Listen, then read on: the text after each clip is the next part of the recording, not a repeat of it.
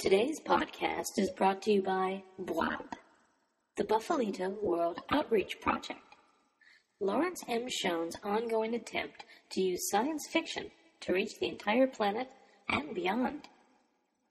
Visit bwap.info for more info, as well as to obtain a free copy of Buffalo Dogs in many different languages. Thursday, December 29th, 2011. Hello, and welcome. You are listening to DaHjaj Hol, your daily dose of Klingon language. I'm your host, Lawrence Schoen. Even if we were out of time, I'd still find a way to give you one more replacement proverb, because, let's face it, everyone screws up now and then, and these proverbs are the best way to recover.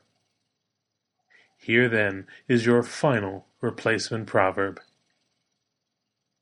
Rech shuvrup shuvwi'a. A great warrior is always prepared. Never mind that a great warrior shouldn't have need of replacement proverbs. That's not the point. Instead, burn this phrase into your memory, and if you would aspire to be such a warrior, have it ready to use when the time comes. Until then, remember, Kot me poshmoch chol.